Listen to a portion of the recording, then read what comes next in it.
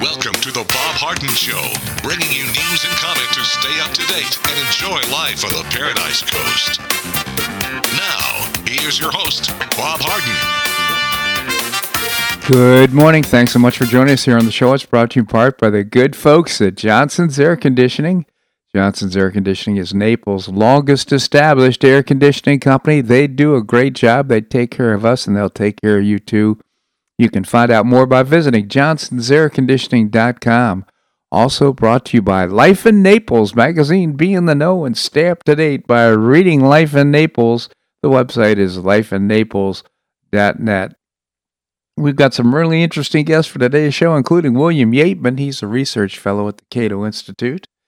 We'll be visiting with Stephen Soukup. He's the vice president of the Political Forum and author of a new book. It's called The Dictatorship of Woke Capital. We all know what that's all about. We'll find out why it's happening. We'll also visit with Peter Atkinson. He is the founder of a new group. It's called the Merry Beggars.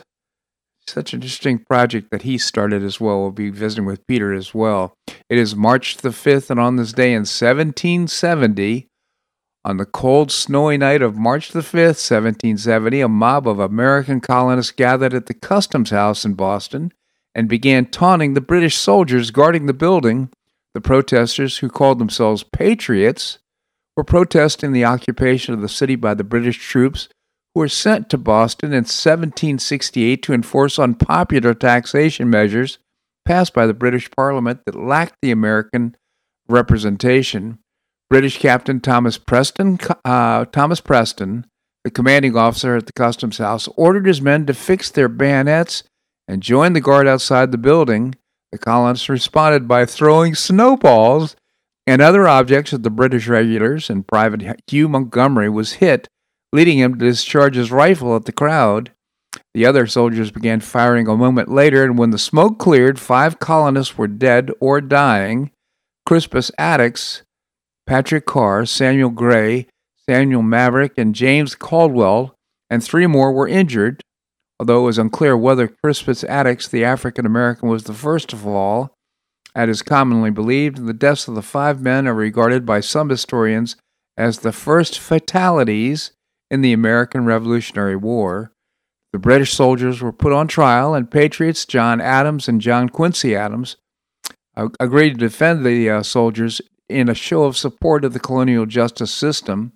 When the trial ended on December 1770, 2 British soldiers were found guilty of manslaughter and had their thumbs branded with an M for murder as punishment. The Sons of Liberty, a patriot group formed in 1765 to oppose the Stamp Act, advertised the Boston Massacre as a battle for American liberty and just cause for the removal of British troops from Boston. Patriot Paul Revere made a provocative engraving of the incident, depicting the British soldiers lining up like an organized army to suppress the idealized representation of the colonialist uprising. Copies of the engraving were distributed throughout the colonies and helped reinforce negative American sentiments about British rule. In April 1775, the American Revolution began when British troops from Boston skirmished with the American militiamen at the battles of Lexington and Concord. The British troops were under orders to capture Patriot leader Samuel Adams and John Hancock in Lexington and to confiscate the Patriot arsenal in Concord. Neither missions were accomplished because of Paul Revere and William Dawes, who rode ahead of the British, warning Adams and Hancock and rousing the Patriot Minutemen. 11 months later, in March 1776, British forces had evacuated Boston following American General George Washington's successful placement of fortifications and cannons on Dorchester Heights. This bloodless liberation of Boston brought an end to the hated 8-year British occupation of the city. For the victory, General Washington, commander of the Continental Army, was presented with the first medal ever awarded by the Continental Congress. It would be more than 5 years before the Revolutionary War came to an end with British General Charles Cornwallis' surrender to Washington at Yorktown, Virginia. That's the story of the Boston Massacre. So interesting. Vice President Kamala, I'm not sure, Anyhow, Vice President Kamala Harris cast the tie-breaking vote Thursday to begin debate on the $1.9 trillion coronavirus relief package. Can't believe it made it this far. The bill likely will face a final vote this weekend. The Senate is going to move forward with the bill. No matter how long it takes, the Senate is going to stay in session to finish the bill this week. That, according to Senate Majority Leader Chuck Schumer. The Senate voted at 50-50 along party lines before Harris broke the tie.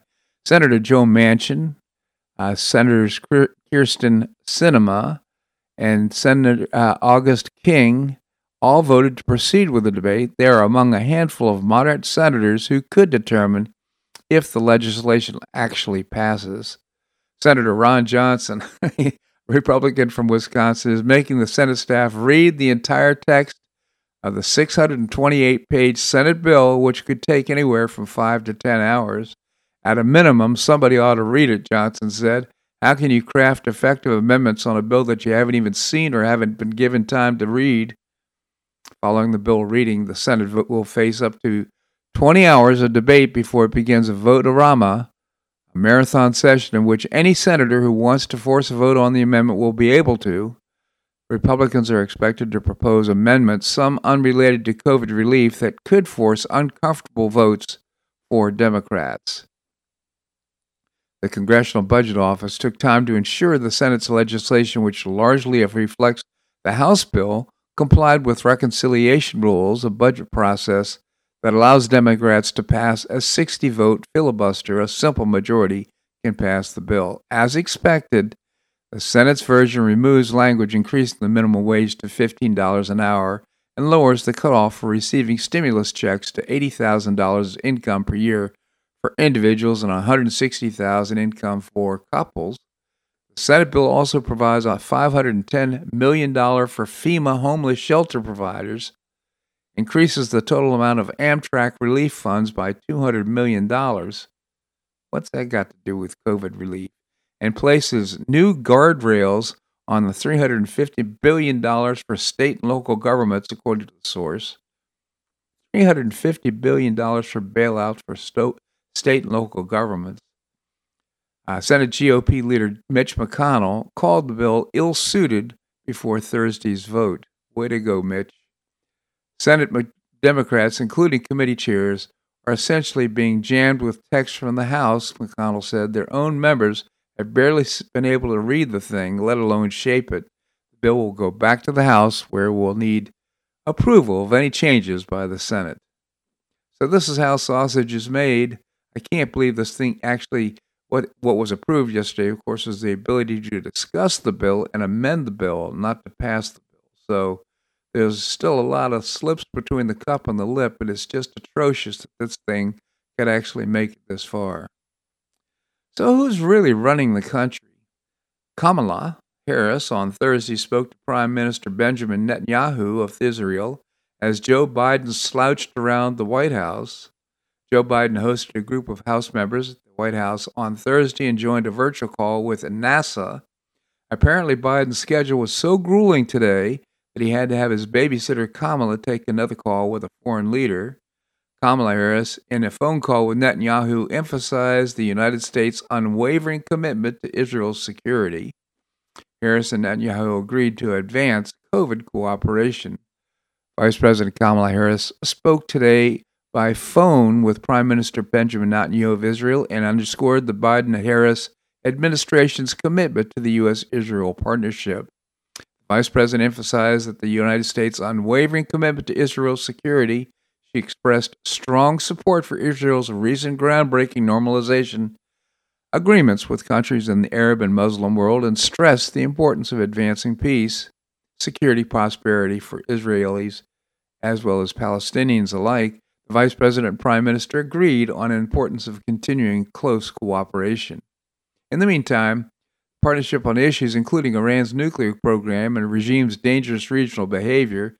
They discussed the importance of advancing scientific cooperation between the two countries in efforts to contain the COVID-19 pandemic. They also noted the respective governments' opposition to the International Criminal Court's attempts to exercise its jurisdiction over Israeli personnel.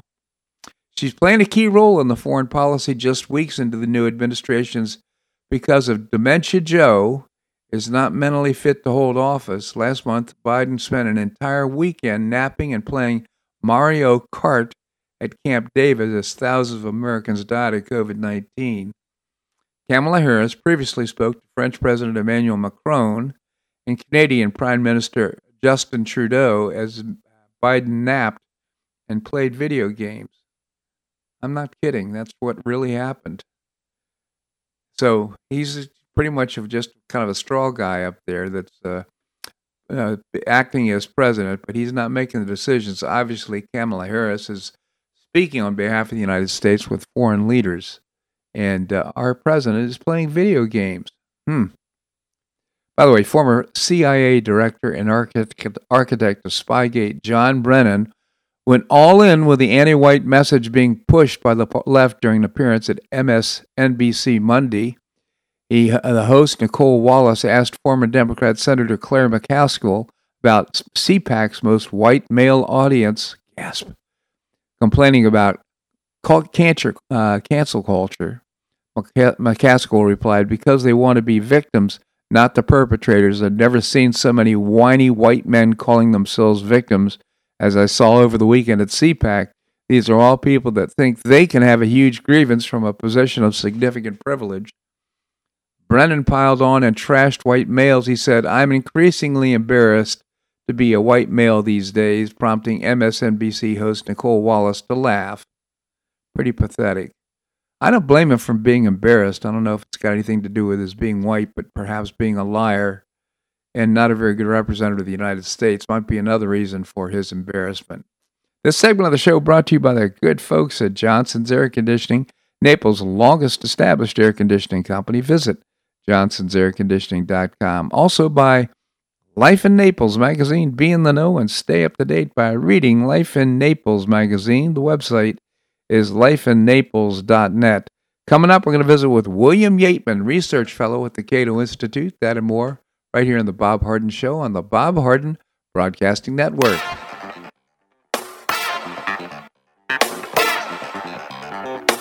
Stay tuned for more of The Bob Harden Show here on the Bob Harden Broadcasting Network.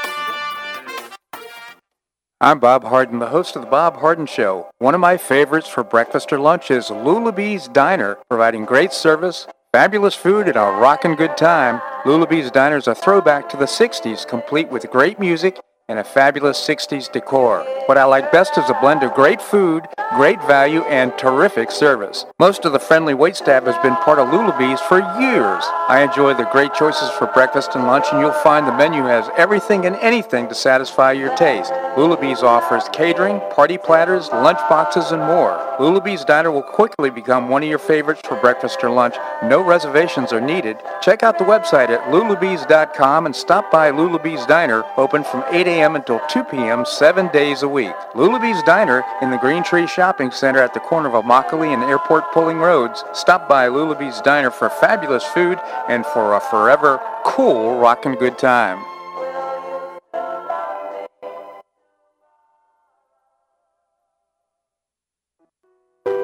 Did you know St. Matthew's House operates the only emergency homeless shelters in Collier County? St. Matthew's House provided more than 500,000 hot meals to those in need last year, and since 2010, 527 men and women have graduated from the St. Matthew's House Justin's Place Addiction Recovery Program. For over 30 years, St. Matthew's House has provided innovative solutions to fight homelessness, hunger, substance abuse, and poverty in Southwest Florida. And you can help St. Matthew's House in this life-transforming work by patronizing the St. Matthew's House thrift stores, Cafe M25, car wash and detailing center, and award-winning catering operations. For more information, visit stmatthewshouse.org. That's stmatthewshouse.org. St. Matthew's House is a 501c3 not-for-profit organization and does not solicit government funding.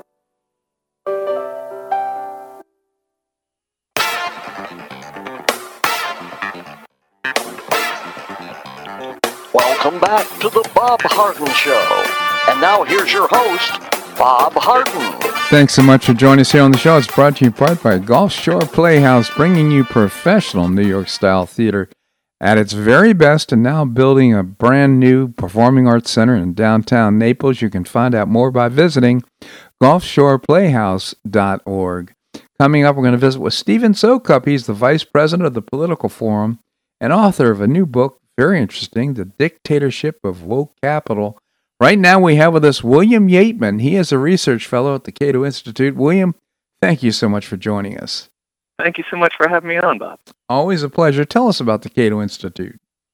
You bet. We're a think tank here in Washington, D.C., and we're dedicated to advancing the ideals of free society at every level of government. Cato.org is the website. And speaking of maybe, you're living right there in the Beltway. Washington, D.C. is all fenced up, razor wire, and all kinds of things. How's life in Washington?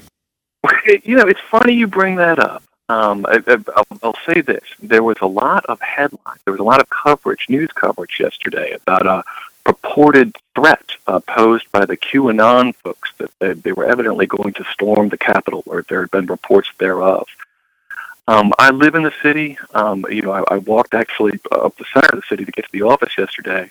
I saw no such shenanigans, nor even a hint of such shenanigans, and I do wonder whether or not we've got political leadership who are sort of puffing up, if you will, this threat. And I'm not in any way condoning what happened in January 6th, but what I am saying is that it's a common thing for politicians to do, and indeed in totalitarian regimes, to sort of engender a domestic threat in order to justify subsequent power grabs. So without condoning at all what occurred on January 6th, I do assert that what was purported to occur to be a threat yesterday on March 4th, it was never there.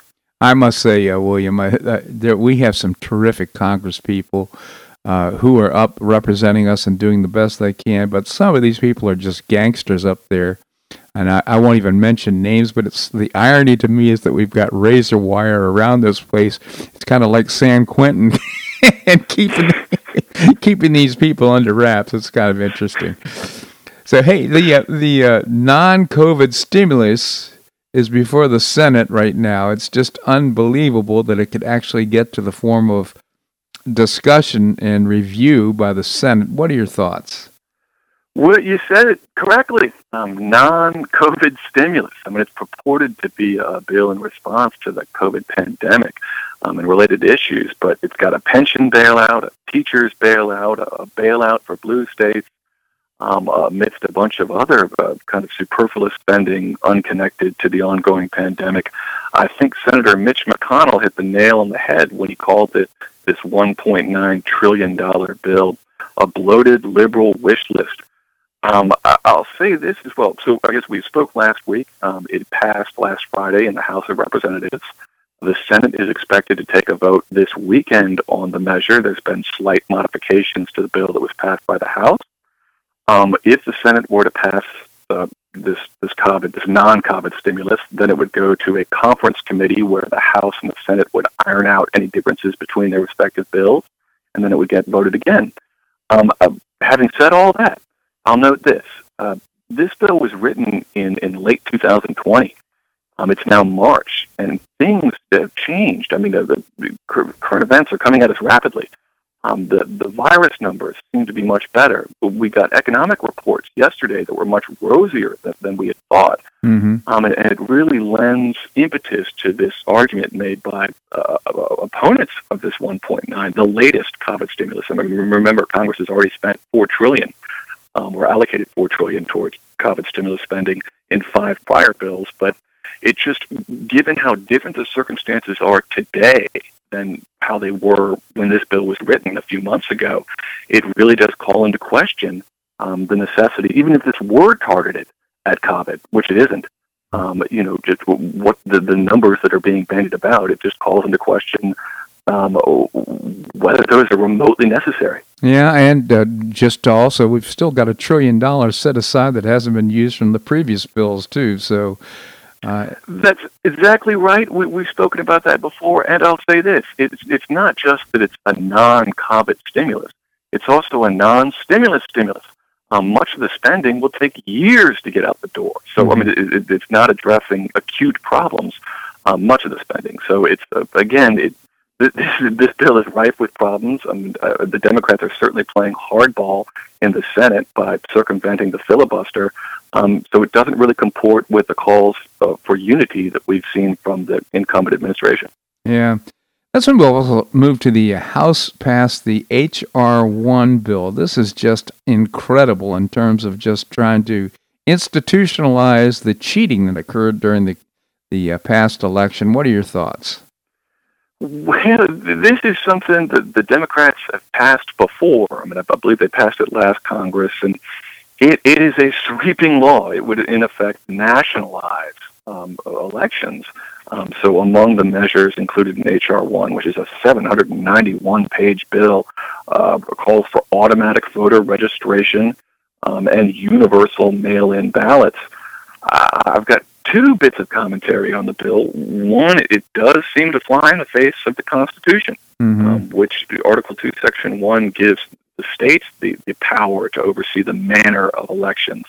Congress, to be sure, does have constitutional authority to regulate the time and place of elections, but that seems like a pretty narrow hook to try to put their hat on for this sweeping a bill. So as a constitutional matter, I think it's highly problematic. And as a policy matter, I'll note this.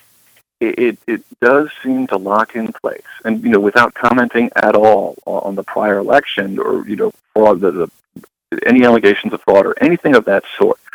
It is nonetheless the fact that election, because it took a number of days to settle, that it engendered a lot of uncertainty and skepticism among millions of Americans about how our electoral system works, and I don't think locking in those sorts of changes, especially in an unconstitutional manner at the national level, I just don't know if a policy measure, they're not courting more trouble down the road, more uncertainty. Yeah. From my standpoint, I'm just encouraging our legislators to use the concept of nullification, and for all these executive orders that the president has passed, including these bills, H.R. 1 and others, to begin passing legislation approved by the governor to nullify these orders that, in my opinion, overstep the constitutional bounds of the federal government. It is. Look, we have a federalist system, and the states have a tremendous role to play in the law and indeed in sort of the execution of the Constitution and interpreting. So nullification gets a bad rap due to its history of the 19th century of this country. Nevertheless, that is to say, I think there are many mechanisms short of nullification that can be performed at the state level that would achieve much the same result. And I'm all for it. Again, that's how our system is supposed to work. That's one of the biggest checks built into our system is the division of power between the states and the federal government. Yeah. I want to move to the nominations that Biden is making and some of his candidates for positions that have to be approved by the Senate. It's not going so well. It hasn't been going well at all. I mean, indeed, at a historically slow pace. So we spoke last week about how his pick for the Office of Management and Budget, which is a hugely important role. It's part of the White House staff. It's the brain of the administrative state. Well, he'd chosen Neera Tanden, a progressive firebrand who had this long history of insulting members of the Senate through social media. Her nomination was torpedoed this past week. Officially, it was withdrawn, and that at the cabinet level, at present, Biden only 6 of 13 cabinet level positions are filled, and among agencies, only 10 of 15 positions are filled. And evidently, according to an Associated Press report this week, that is a record slow pace. Even including the Trump administration. So my overall commentary on that would be, well, geez Louise, I bet the Senate regrets wasting a week on an impeachment trial when they could have been, instilling President Biden's officers to execute his agenda. So it just seems like perhaps the Democratic caucus in the Senate shot themselves in the foot by getting their eye off the ball. Absolutely. William, but again, so much more to talk about. Guess we're going to have to wait until next week, though, William. Again, research fellow at the Cato Institute. And I encourage our listeners to go to cato.org, cato.org. William, always appreciate your commentary. Thanks so much for joining us. Thank you so much for having me on, Bob. My pleasure indeed. All right, coming up, I'm going to visit with Stephen Soukup. He is the Vice President of the Political Forum and author of The Dictatorship of Woke Capital. We're going to do that and more right here in The Bob Harden Show on the Bob Harden Broadcasting Network.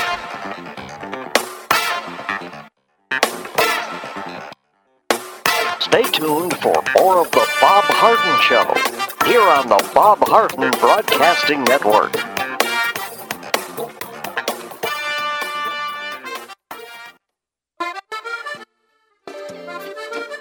Blue Provence Restaurant is a favorite dining destination for many Neapolitans, including Linda and myself. Blue Provence, located in a historic building in the heart of Old Naples at Creighton Cove, offers a mix of French bistro cooking with bold, fresh Floridian flavors. Experience award-winning cuisine at Blue Provence and enjoy one of Florida's most extensive, eclectic, and fun wine cellars. Dining your choice of the popular Eat-In Bar, the intimate Courtyard Garden, or the beautiful Provencal Caribbean Dining Room. Enjoy a wonderful and memorable evening in a casual and relaxed atmosphere that includes a taste of Provencal hospitality. Blue Provence is open 7 days a week, all year round. Visit BlueProvenceNaples.com for reservations, everyday specials, and coming events. That's BlueProvenceNaples.com or call 261-8239. That's 261-8239. Blue Provence French Restaurant in the heart of Old Naples.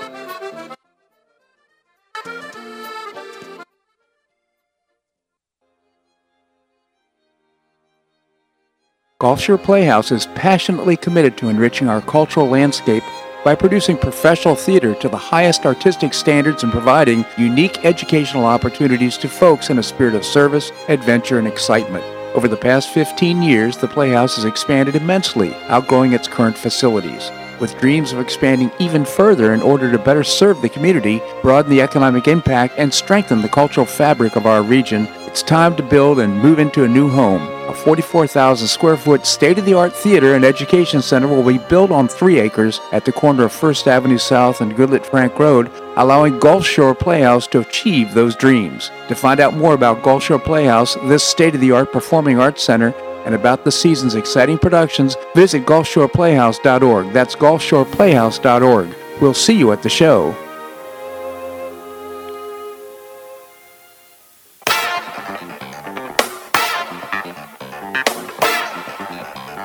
Welcome back to the Bob Harden Show. And now here's your host, Bob Harden. Thanks so much for joining us here on the show, providing you news and commentary rooted in the commitment to individual liberty, personal responsibility, limited government, and the rule of law. Coming up, we're going to visit with Peter Atkinson. Right now we have with us Stephen Soukup. He is the Vice President of the Political Forum, a terrific new book, The Dictatorship of Woke Capital. Stephen, thank you so much for joining us here on the show. Thank you very much for having me, Bob. My pleasure indeed. Tell us about the Political Forum and what it's all about.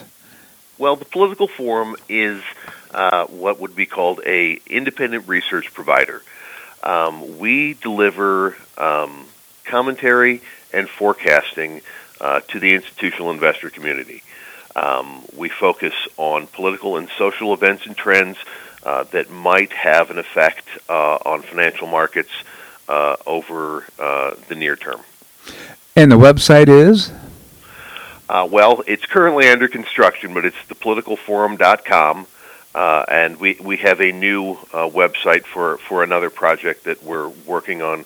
It's thepfi.org. That will be our... that's a little more functional, and that's our nonprofit arm. Okay, so let's talk a little bit about your new book, which I think is so appropriate and so important at these times. It's called The Dictatorship of Woke Capital, How Political Correctness Captured Big Business. I think we've all seen the effects of this. Why'd you write this book in the first place? Well, as I said, I work in the financial markets, or I work with people who are large professional investors, and I've done so for the past 25 years. This is my field. This is the only professional field I've ever worked in. Mm-hmm. And over the past, say, 3 or 4 years, I've noticed a shift, not only in the way business approaches politics, but the way the financial services community, Wall Street more generally, approaches business.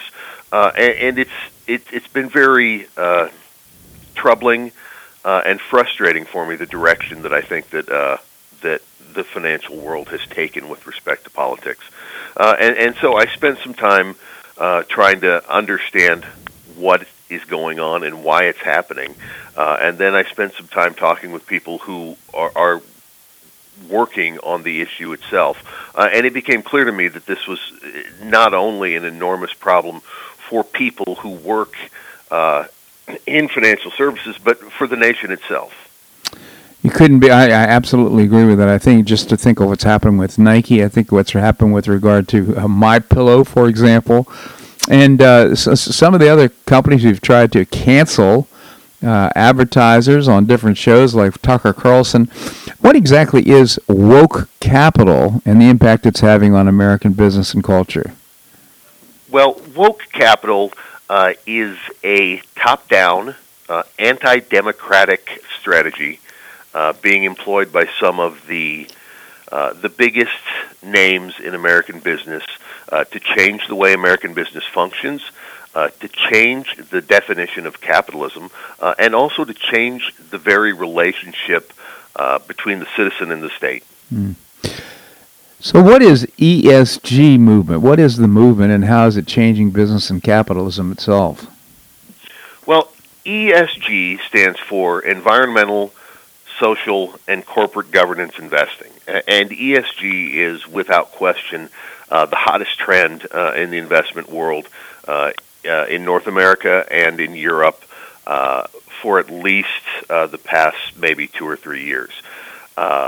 It is an investment strategy that pushes, as its name indicates, social matters in investment and intends to compel companies, corporations, to behave by a certain political standards and to direct a certain amount of their energies toward political efforts as opposed to traditional business practices.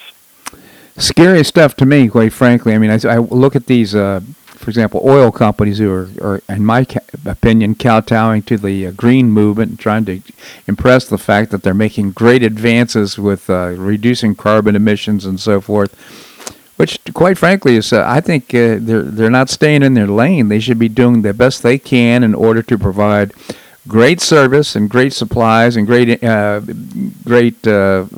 production for their investors and for certainly in a socially responsible way.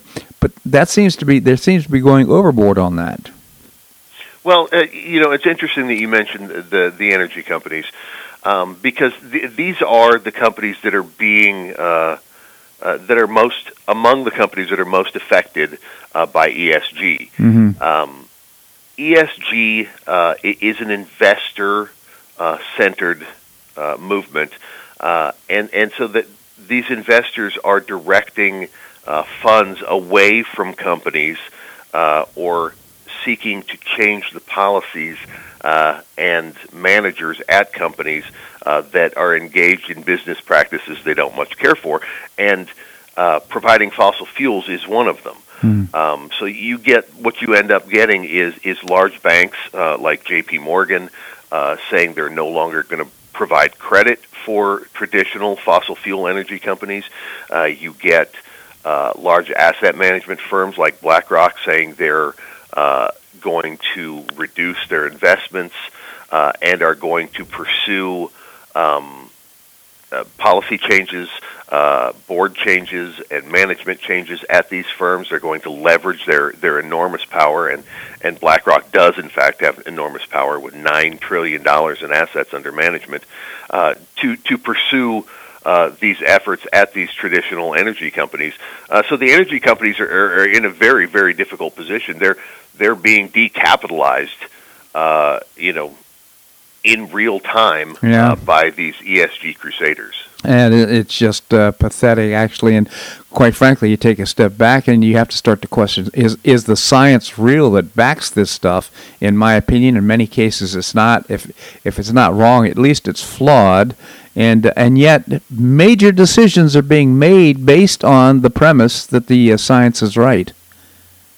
Yeah. Not only based on the premise that the science is right, but that we understand specifically how innovation will or will not play a role. Mm-hmm. There is a recent paper that was published by a couple of professors at the Harvard Business School that demonstrates that most of the overwhelming majority of new patents filed and issued in alternative energy are coming from researchers at the traditional large fossil fuel energy companies. They're not coming from startups. They're not coming from alternative energy companies. They're not coming from these little firms that are very much the environmentalist darling companies. They're coming from traditional energy firms. So essentially what we're doing by defunding, decapitalizing these companies is cutting off our nose to spite our face. If we truly believe that the creation of new technologies with respect to energy production is going to be important in fighting whatever happens with respect to climate, then what we're doing is counterproductive, very counterproductive. Yeah. I'm a baseball fan, football fan, and we've seen a drastic reduction in the interest in professional football, professional basketball, baseball, and of course, in many cases, they're taking up this whole wokeness idea of Black Lives Matter and so forth, and I think it's really hurting them. It's turning off viewers like myself. It's in some ways just really reduced my interest in following the sports. I mean, as consumers, we can do something about this, it seems to me, but is it enough? Well, with respect to how business is functioning and how businesses are operating in this new, very aggressively anti-democratic corporate finance world, I think we do have a voice, and I do think that we can make a difference.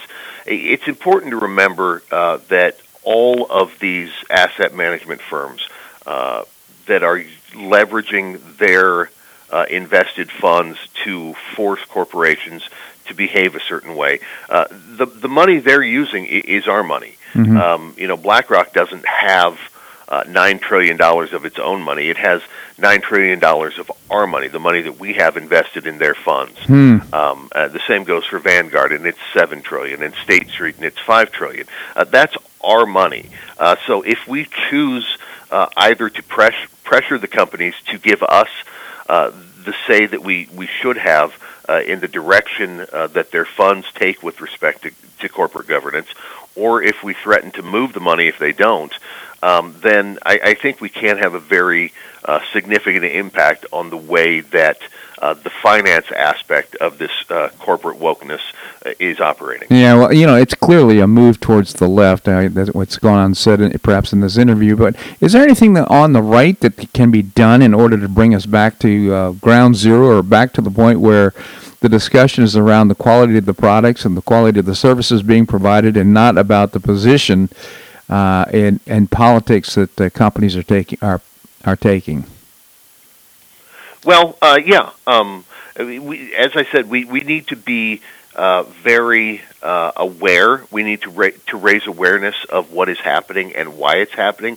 It's not just happening because a few people in business or a few people in professional sports have decided that they want to talk about politics. There is a very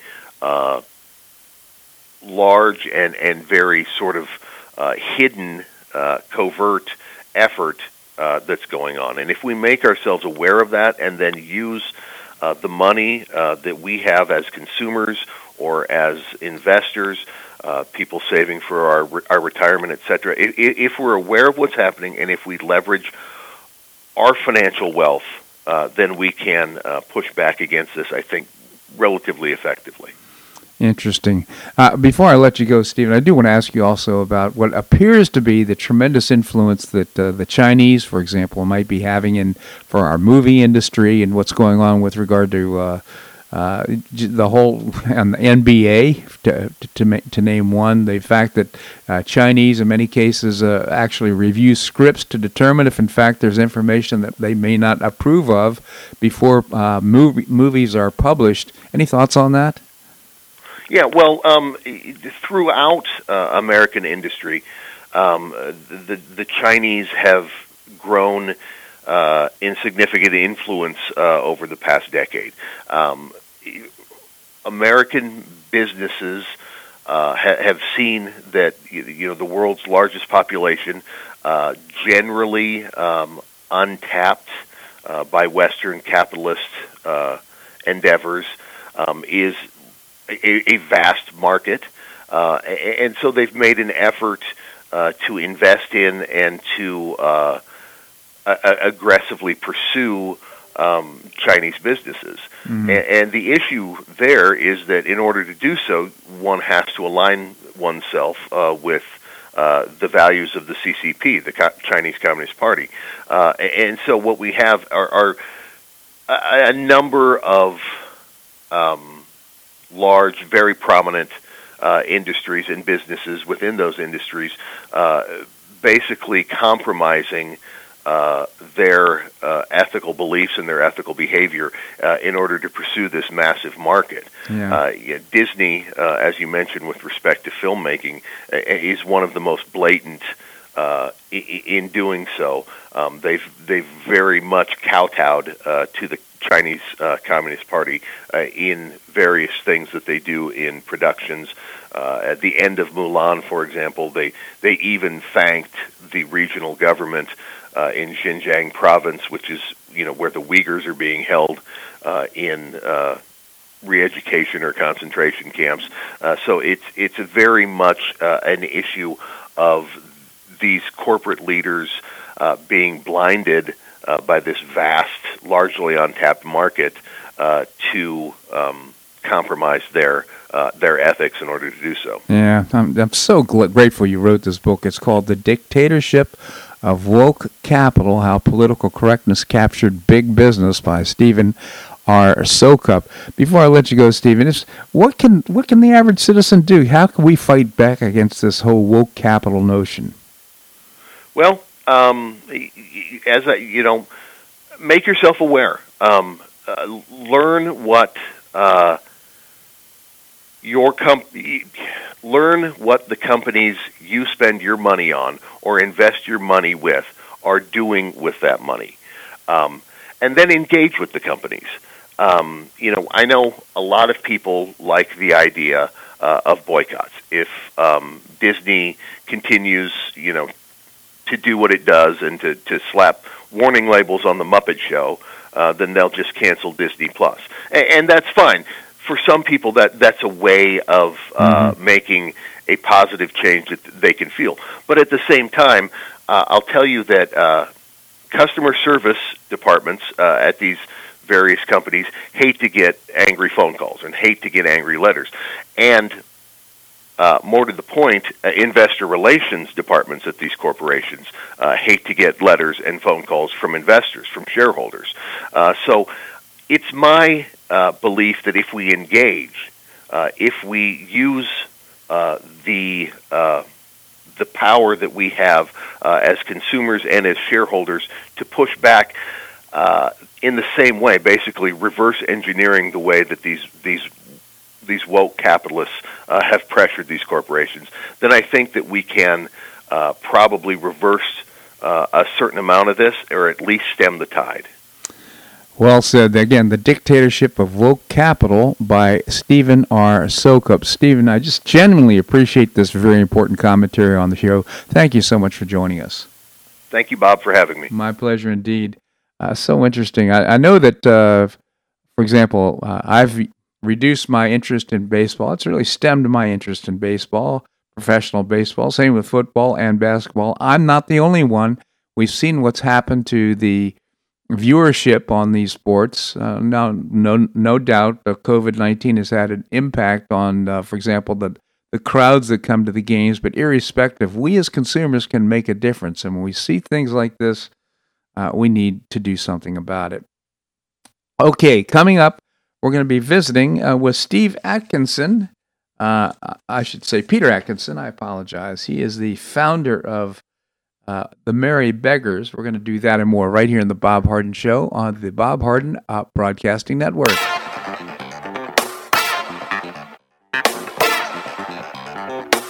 Stay tuned for more of the Bob Harden Show here on the Bob Harden Broadcasting Network.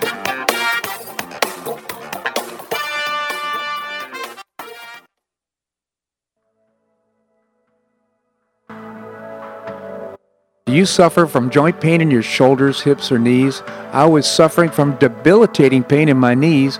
On a referral, I saw Dr. George Markovich with the Institute for Orthopedic Surgery and Sports Medicine. He successfully treated my symptoms and pain for several months. Finally, having exhausted all alternatives for pain management, Dr. Markovich and I agreed that surgery was my best alternative. Dr. Markovich replaced both of my knees in 2006, and I now have full range of motion in both knees, and I have no pain.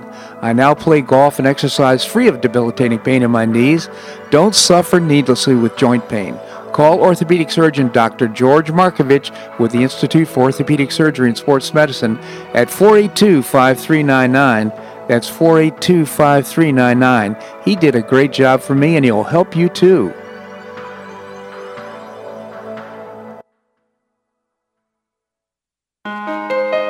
You listen to The Bob Harden Show, so why not market your company to our loyal listeners? Ads are played live on each show and then archived so listeners can hear the show and your ad at their convenience. Each advertising package includes a banner on bobharden.com with a link to your website at no extra charge. Join Lulabee's Diner, Johnson's Air Conditioning, Blue Provence, and many others who advertise on the show. Call me at 598-3889, that's 598-3889, or send an email to bobharden@hotmail.com to design an ad program that's just right for your business and your budget. You'll be pleasantly surprised at the cost and the value. Several advertisers have been with me for years. Find out why by calling 598-3889 or send me an email to bobharden@hotmail.com. You'll be glad you did.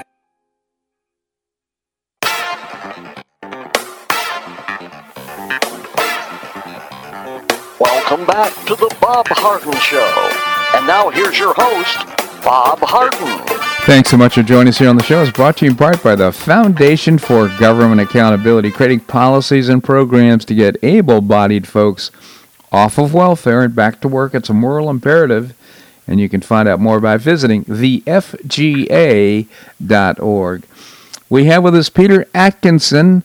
I had a chance to have breakfast with Peter one morning and talk about his exciting new project. It's called The Merry Beggars. Peter, thank you so much for joining us. It's great to talk to you, Bob. Thank you, Peter. Tell us a little bit about the Merry Beggars. Yeah, so the Merry Beggars is a Catholic theatrical nonprofit, and what we're doing is we're creating work that is trying to heal our culture through telling stories that highlights and reveals the dignity of man. I came up with the idea, or rather was pushed to the idea, by being in graduate school. I went to Columbia University in New York for my graduate degree in acting, and I just kept on seeing play after play where it was just pushing a certain line of ideology or propaganda or whatnot, and I kept on seeing shows that I either couldn't morally be a part of or didn't want to be a part of, and so I realized that I needed to create my own organization that could get together Christian and Catholic artists to produce original works. So interesting. And I would imagine there was a certain amount of drama graduating from Columbia and trying to make it through the entire process and graduate and having to deal with this stuff. Yeah, it was quite the adventure. I in my last year at Columbia, they made it a graduation requirement to be part of a show that just was rather gratuitous in various ways that probably aren't suitable for mentioning on a morning talk show. So I'll spare your listeners. But I eventually had to stand up to the administration and say, I can't be a part of this. And unfortunately, actors and artists who want to create a sort of life-giving culture in our country keep on being asked to do projects that are just, immoral, violate their conscience, et cetera, and so usually they end up leaving the industry. And what I wanted to do is create a home for artists like that to create original content so they don't have to leave the industry. Yeah, so interesting because I agree with you. I served on the board of Gulf Shore Playhouse for 15 years, and I'm very proud of what we've accomplished. Nevertheless, some of the productions that I watch, I kind of cringe. I'm saying, ooh, am I actually part of this? It's not exactly up my line in terms of supporting my values necessarily. So, yeah. But here you started this organization, I believe, at the beginning of last year, or in the middle of last year. And voila, right in the middle of this COVID experience. So what are you doing to deal with it? Yeah, so I started the seed of this idea when I first went to Columbia University back in 2017. And I've been playing around with a few ideas, and we finally sort of landed on our programming at the beginning of 2020, and we were planning a lot of in-person events, and then of course the COVID hits, the pandemic starts, all of our programming gets thrown out of the window, so we pivot pretty quickly, and we start a contest for radio plays, and we ask playwrights around the world to write 10-minute radio plays in response to the theme of quarantine.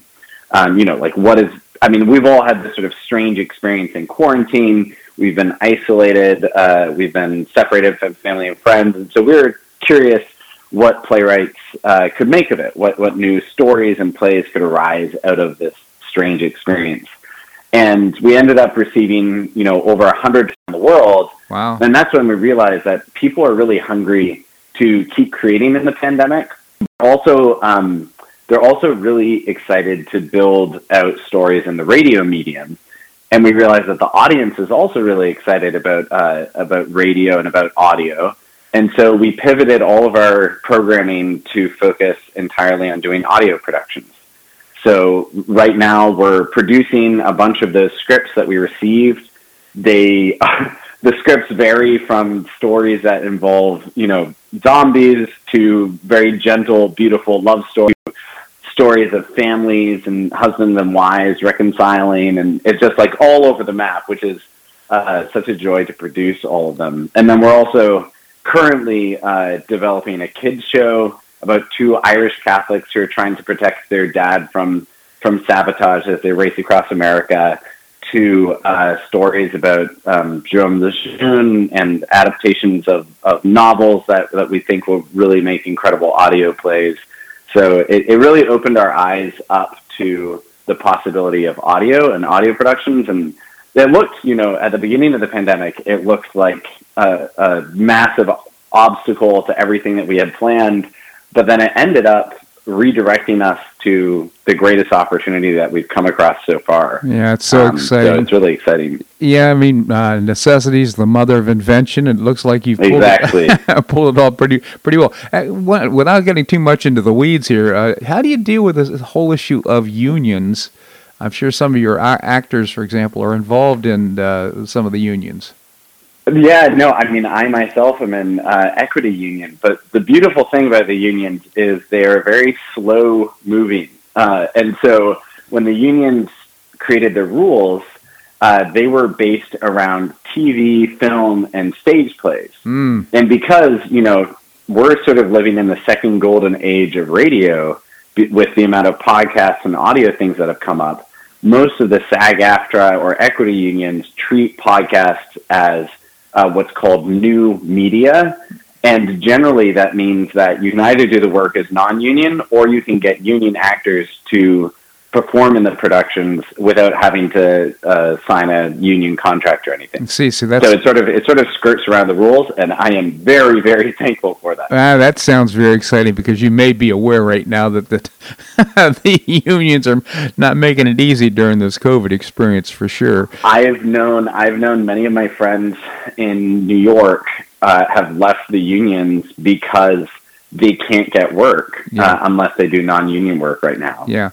So this is so exciting. And so tell us, I'm sure there's some people out there who say, well, I would like to get involved. I would like to be part of this. I'd like to, what are some of the opportunities that you're holding out for the public? Yeah. And everyone can go to themerrybeggars.com. That's TheMerryBeggars.com. And they can see what we have. The easiest way, of course, is to listen to the shows that we've produced. We have all those shows up on our website. You can also find them anywhere you find podcasts. And if you're an artist, there are sort of two ways that you can get involved. The first is we offer artist training workshops. So one of the things that I saw was unless you go to New York or LA, you don't really have access to world-class training. And that I wanted to make the type of training that I got at Columbia University available to anyone who wanted to take advantage of it. So, for instance, tomorrow morning, we're offering a workshop with just an amazing playwright. He's founded theaters himself, taught hundreds of writers, and we're able to, sort of ridiculous, but we're able to offer a 2-hour playwriting workshop with him for $35. Which is a lot cheaper than an MFA degree or anything like that. Sure. So we're trying to build up this artist training program, offering these audio shows, and then if anyone, maybe Bob, I'll have you as a voice actor on our next production. Anyone who has a mic and wants to perform and be a voice actor, you can go and audition on our website. And those are sort of the ways that we're trying to get a community built around these productions. Well, you know what? If I can be of help, count me in, because I think it's a terrific organization. Again, the Merry Beggars, and I'm back to the vision, back to the mission about this. Just to remind our listeners, this is all about saying, these are productions that you could be proud to share with your kids. You could be proud to share with your friends. It supports the whole notion of the positive within us and making positive messages. Did I get that right? It's about... that's exactly right. The tagline we've had from the very beginning has been to heal our culture, and people sort of understand what that means. Mm-hmm. The idea is, I'm a Catholic, and so we're creating productions that are in harmony with the Catholic worldview of the person. And what does that mean? It means that we have a desire for God or for the transcendence, that we're called to live lives of virtue and service to others, that we're capable of greatness and of love and of honoring those around us. Like, that's the core of incredible stories. And one of the most fun things has been hearing from artists who, one of my favorite comments has been, it was such a relief to see a classy audition notice. Because most of the time actors go in and they're like, oh no, what's this play about? Is it going to be dingy? Is it going to be something I can share with my parents? And it's so fun to hear from artists that they're relieved to see productions that they can be a part of, that they can feel proud of, just as you said. I think it was, the way you put it was beautiful. I think that's exactly right. Well, and all this, of course, takes money, and yeah, that's very true. I'm proud to contribute, but also I would encourage you to go. I listen to it. I can't find it right now on the website, but it was about riding in the rain with your kids. Yes. And I enjoyed the story so much. So it's not necessarily an object lesson. Not everything hits you over the head with Catholic values necessarily, but it absolutely is void of the language and the the thoughts that you just don't want to have in a play. So I just really congratulate you on the work that you're doing. The website again is themerrybeggars.com, and that's MERRYBEGGARS. Themerrybeggars.com is the website. I encourage you to visit it. Listen to some of the work that's being done, and if it compels you, as it has to me, make a personal contribution. Peter Atkinson, again, founder and CEO. I genuinely appreciate you coming on the show. Thank you so much for joining us. Bob, we're proud to have you as a partner and a contributor, and it's been great talking to you. Thank you so much, Peter. Well, that's a wrap here on today's show. I hope you enjoyed it. I certainly did. On Monday, we're going to visit with Mark Schulman, the founder and publisher of HistoryCentral.com. We've been talking about current world events, certainly seeing a decline in coronavirus. It'd be interesting to get his take on that. Also, Larry Reed, and he is a professor, I should say, President Emeritus of the Foundation for Economic Education. And Jim McTague will be joining us, former Barron's Washington Bureau Chief and author of Two Great Murder Mysteries, Follow the Leader, and its sequel, Shake the Money Tree. I hope you make it a great day and weekend on the Paradise Coast or wherever you are. Namaste. Thanks for listening to the Bob Harden Show on the Bob Harden Broadcasting Network. For more information or requests for audio files of previous shows, go to www.bobharden.com. When you feel down and out, sing a song, it'll make you dance, yeah, yeah. You will have time to shout out,